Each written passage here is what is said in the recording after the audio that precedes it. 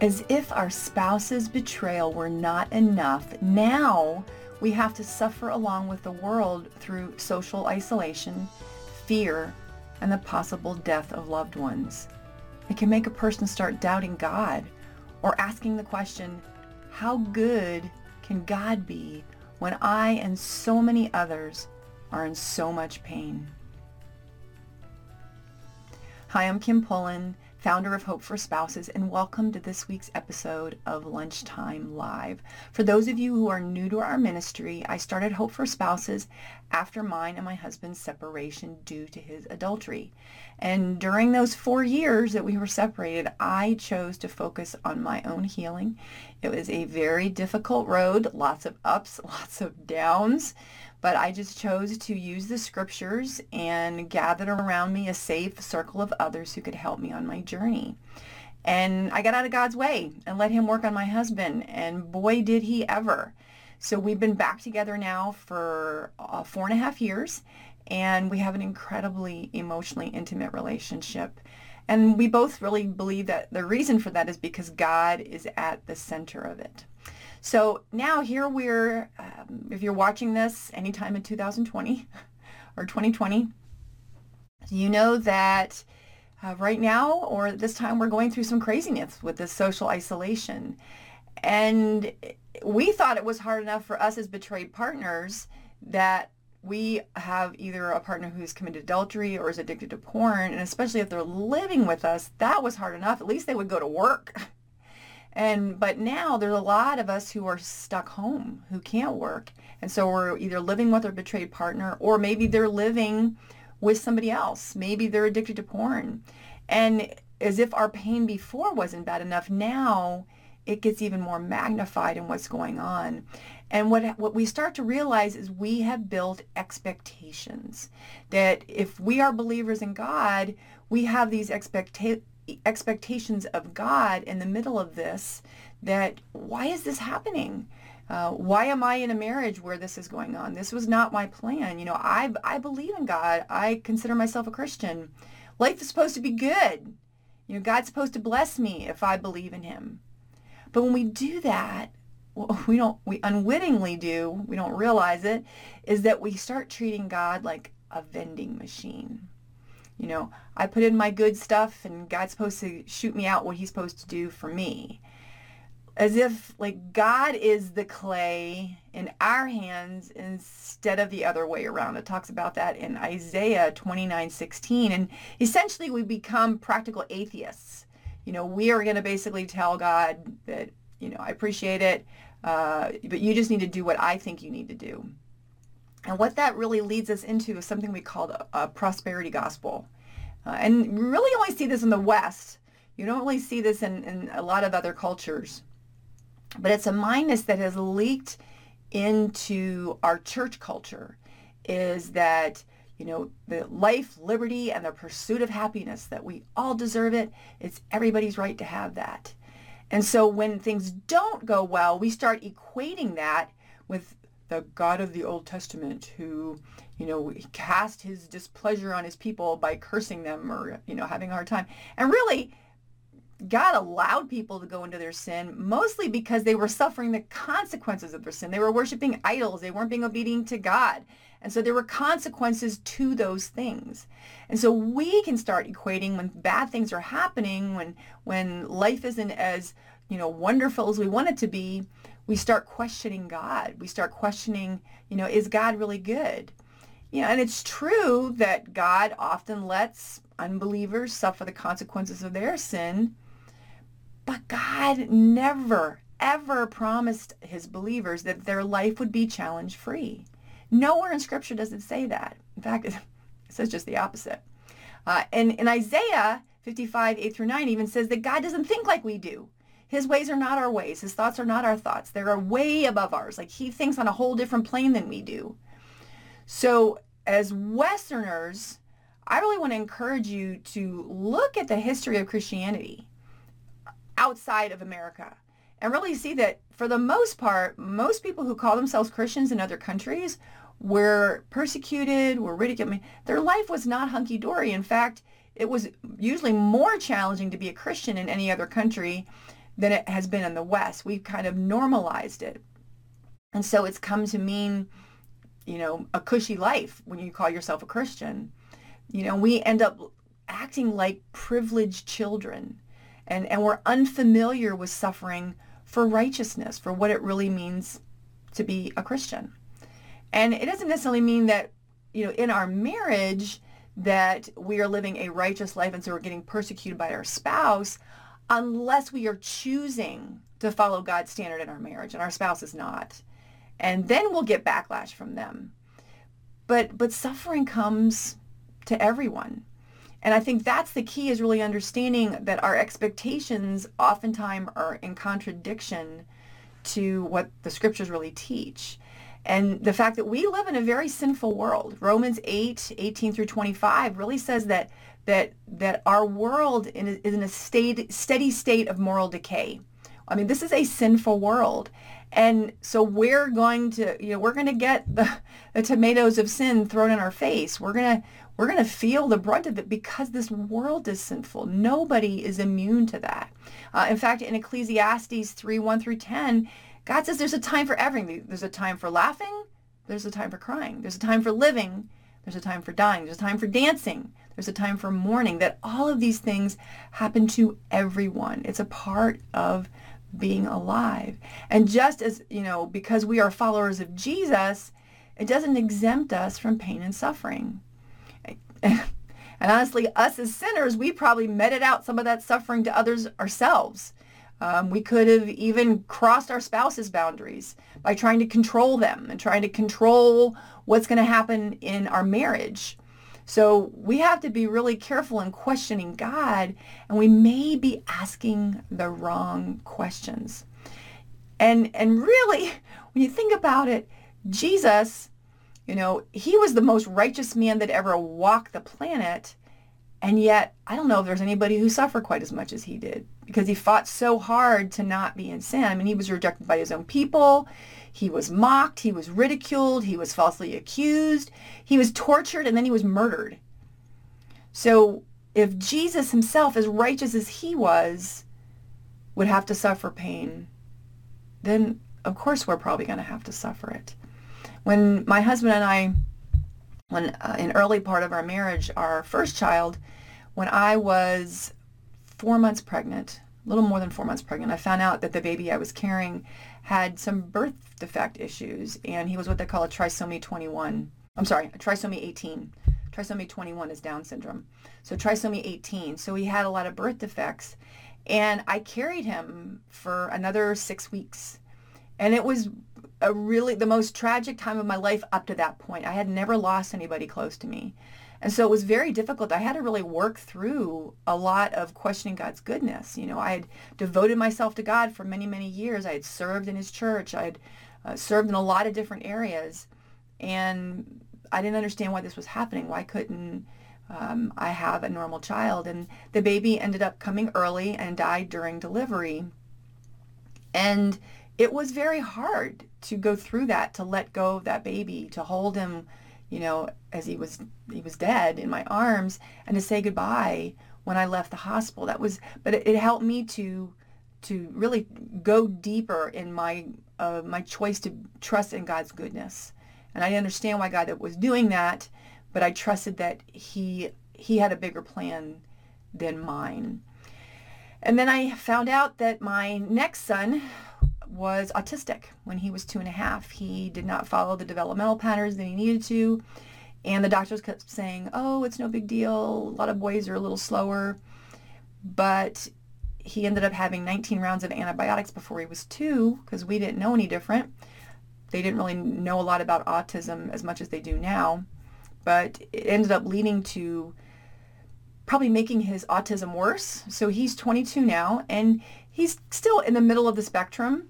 But it has created a lot of challenge in my marriage, in my life with my other kids as well. And I know God has used that in my life, but it was very, very challenging. And I ended up having to go back and remember my first son and what I went through with my first son and losing him, and using that as kind of a touchstone for myself. And then later on, I found one of my daughters had a learning disability. She has something called dyspraxia. And so the two halves of her brain didn't communicate with each other. And so it really caused some major issues with her learning. And so I had to do some homeschooling, and it was very hard for both of us. And we finally got her into a good program where she really could excel. She's an A student now. But all of those things were just precursors to my husband's infidelity and the fact that he had 12 affairs before I even found out about them. And it was incredibly difficult the 4 years that we were separated. And I remember praying and asking God, why did you let this happen? I've been a devoted disciple of yours for 30 years. I don't understand. And I was honest with God. Why me? Why would you allow this to happen to me? But I didn't realize that God had a greater purpose for my life than what I was living. And it's why I'm here right now. It's why you're watching this video, because God had a purpose for me to help impact other ladies who are going through the same thing that I went through, to be able to help guide them back to the scriptures. And so sometimes we don't realize the suffering that God is taking us through, what the purpose of it is. And I think that's the big thing that I really want you to grasp from this, is that we have to look at pain and suffering on a completely different way than the world does. So pain, and you need to think of pain and suffering as the anvil on which God shapes our character. And when you think about it, God himself has suffered because of our sin. In Genesis 6, 5-6, it says, "The Lord saw how great the wickedness of the human race had become on the earth, and that every inclination of the hearts of the human heart was evil all the time. The Lord regretted that he had made human beings on the earth, and his heart was deeply troubled." So God himself grieved. God was in pain. His heart ached because of his people and what they had done and what they were doing and continue to do. And God also grieved with his son on the cross. That, he had to send his son to the cross. And God had to turn his back on his own son. It says in Luke 23, 44-45, the darkness covered the land for 3 hours, and then the sun stopped shining. That there was an earthquake. Matthew 27, 51-53 says that the tombs broke open and holy people were resurrected. And that even the temple of the curtain, the veil that separated the most holy place from the Holy of Holies in the Temple of Jerusalem, was torn in two. Now, think of it. This is a curtain that is 30 by 30 and 3 inches thick. And it was torn from top to bottom. And it was basically, it was God's anguish. In the Old Testament, they would, whenever somebody was grieved, they would tear their garments as a sign of grief. And this was God's tearing, but it was also the avenue through which he was basically saying that the separation between God and man has now been covered through Jesus' death. But it was God's anguish over letting his son have to go to the cross and being separated from his own son. And then God himself suffered as Jesus. Jesus was the earthly form of God. And it says in John 1, 10-11 that he was rejected by his own people. They didn't even recognize him. In Hebrews 2:10, it says, "In bringing many sons and daughters to glory, it was fitting that God, for whom and through whom everything exists, should make the pioneer of their salvation," and that was Jesus, "perfect or mature or complete through what he suffered." And then in Hebrews 5, 7-8, it says, "During the days of Jesus' life on earth, he offered up prayers and petitions with fervent cries and tears to the one who could save him from death. And he was heard because of his reverent submission. And though he was a son, he learned obedience from what he suffered." And see, so even God, as Jesus here, had to suffer. And he suffered for a purpose. It was to turn him into what he needed to be the perfect sacrifice for all of our sin. And God uses it that way. So, and then today, God himself is rejected. Jesus himself is rejected every day by us. He's cursed, he's abandoned, he's verbally abused, he's disavowed. He's even gaslighted. When people say, he doesn't exist. How many times have you heard your spouse, I didn't say that. You didn't say that. It makes us start questioning our sanity. God doesn't question his sanity because, he knows everything. But we do that with God. We question, we doubt sometimes him. And even us doubting his goodness, even in that, God suffers with that. And so we have to remember that even God himself, even Jesus suffered. So why would we think that we won't suffer? In John 15:20, it says that no servant is greater than his master. If Jesus suffered, then we're going to suffer. And so we have to see that suffering is unbiased. If you're alive, you will suffer. It's part of being human because we live in a sinful world. The key, though, is our attitude and how we choose to view suffering, how we choose to view pain. So if we choose to view suffering instead as a blessing, then it can teach us a very valuable thing. It could teach us what it taught Paul in 2 Corinthians 12:7-10, which is that we can't rely on ourselves. We have to rely on God. And sometimes God allows us, just like he did with Paul, God allows us to have difficulties in our life. And he allows us those things to stay in our lives so that we continue to rely on him and not on ourselves. We don't make ourselves our idol, but God stays seated on the throne of our life because we are too weak to do things on our own. So he allows those things to be in our life. And also, he wants to conform us to his will rather than us driving our own car and going off a cliff somewhere. Jesus himself, when he was getting ready to go to the cross in Matthew 26:39, it says, God, not my will, but yours. That even in his death, Jesus wanted his will to be God's, that he was willing to submit to such incredible suffering because he knew that ultimately what he was doing was for the greater good, for a higher purpose than just his life here. But also suffering is to perfect us, is to make us more and more into the image of Christ. It talks about that in Ephesians 4:24, to change our character. In Romans 5:3-4, it says, not only so, but we also glory in our sufferings because we know that suffering produces perseverance, perseverance character, and character hope.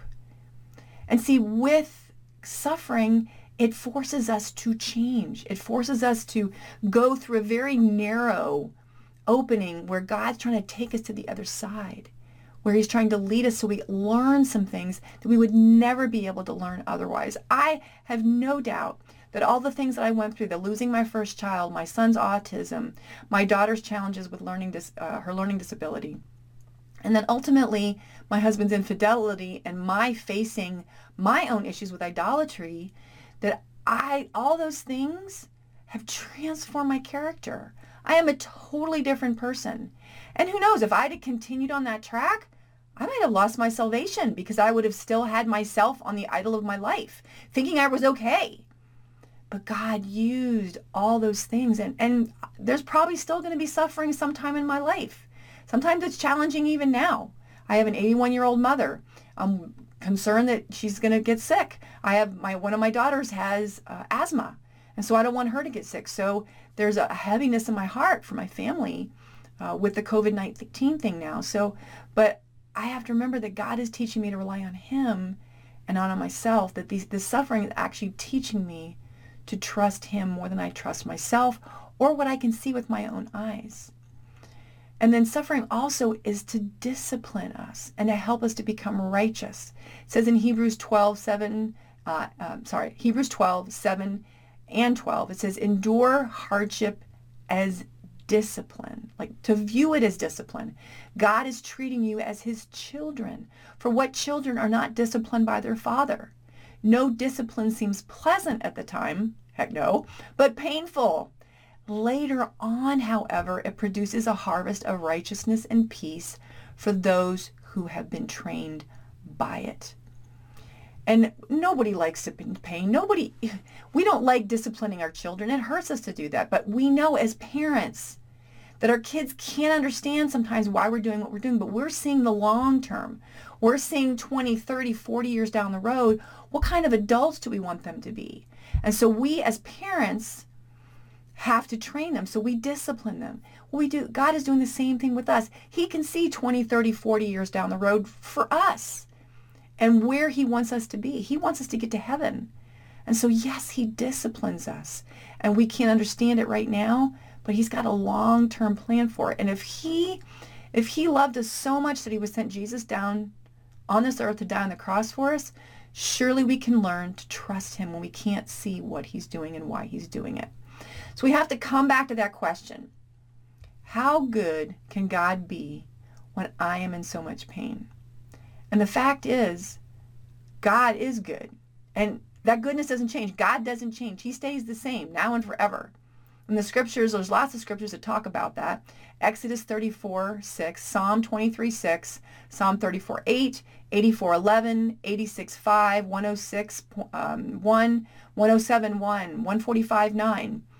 Nahum 1:7, Matthew 7:11, Mark 10:18, Romans 8:28 and 11:22, and James 1:17. Those are just a tiny little bit.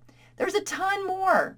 There are so many scriptures, and even just contextually looking at the scriptures, you see the goodness of God all the way through scripture.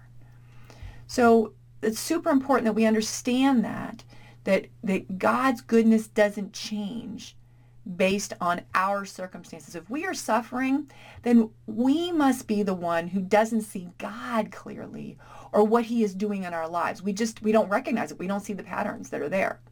So we need to question our questions, or we need to be asking the right questions. So here is a question for you now. Where are you going to go? So are you going to ask the question, why is God allowing me to suffer this way? Which is really an attitude of entitlement and pride. Or are you going to ask the question, what is God trying to teach me in my suffering and pain? See, that's the attitude of a servant, of a humble servant of God, which is really what God has called all of us to be if we are really following him. Okay? So, in summary, how do we start asking the right question? Number one, we have to align our expectations to God's, not the world's. Number two, we have to accept that we live in a sinful world. And number three, we have to embrace suffering as a means for God to build our faith and shape our character. All right, now it's easy to talk about this stuff, but living it out in the midst of a topsy-turvy world and a betrayed spouse, oh my goodness, that's like a whole different story. So if you really want to get down to the nitty-gritty and really get practical about how to do that and how to follow a biblical strategy about how to do that, then I want you to go ahead and schedule a call with me. It's hopeforspouses.com/call. Again, hopeforspouses.com/call. We'll get on the phone for about 45 minutes or an hour or so, give you a chance to kind of share where you're at. And then we'll look at the scriptures and really help you to start seeing your life through God's eyes. And I also offer a coaching program, and if we're a good fit, I might offer that.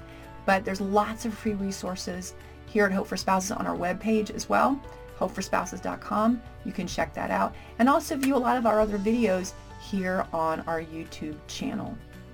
So that's it for today. Thank you so much for joining us on the Hope for Spouses Lunchtime Live. We'll see you next week.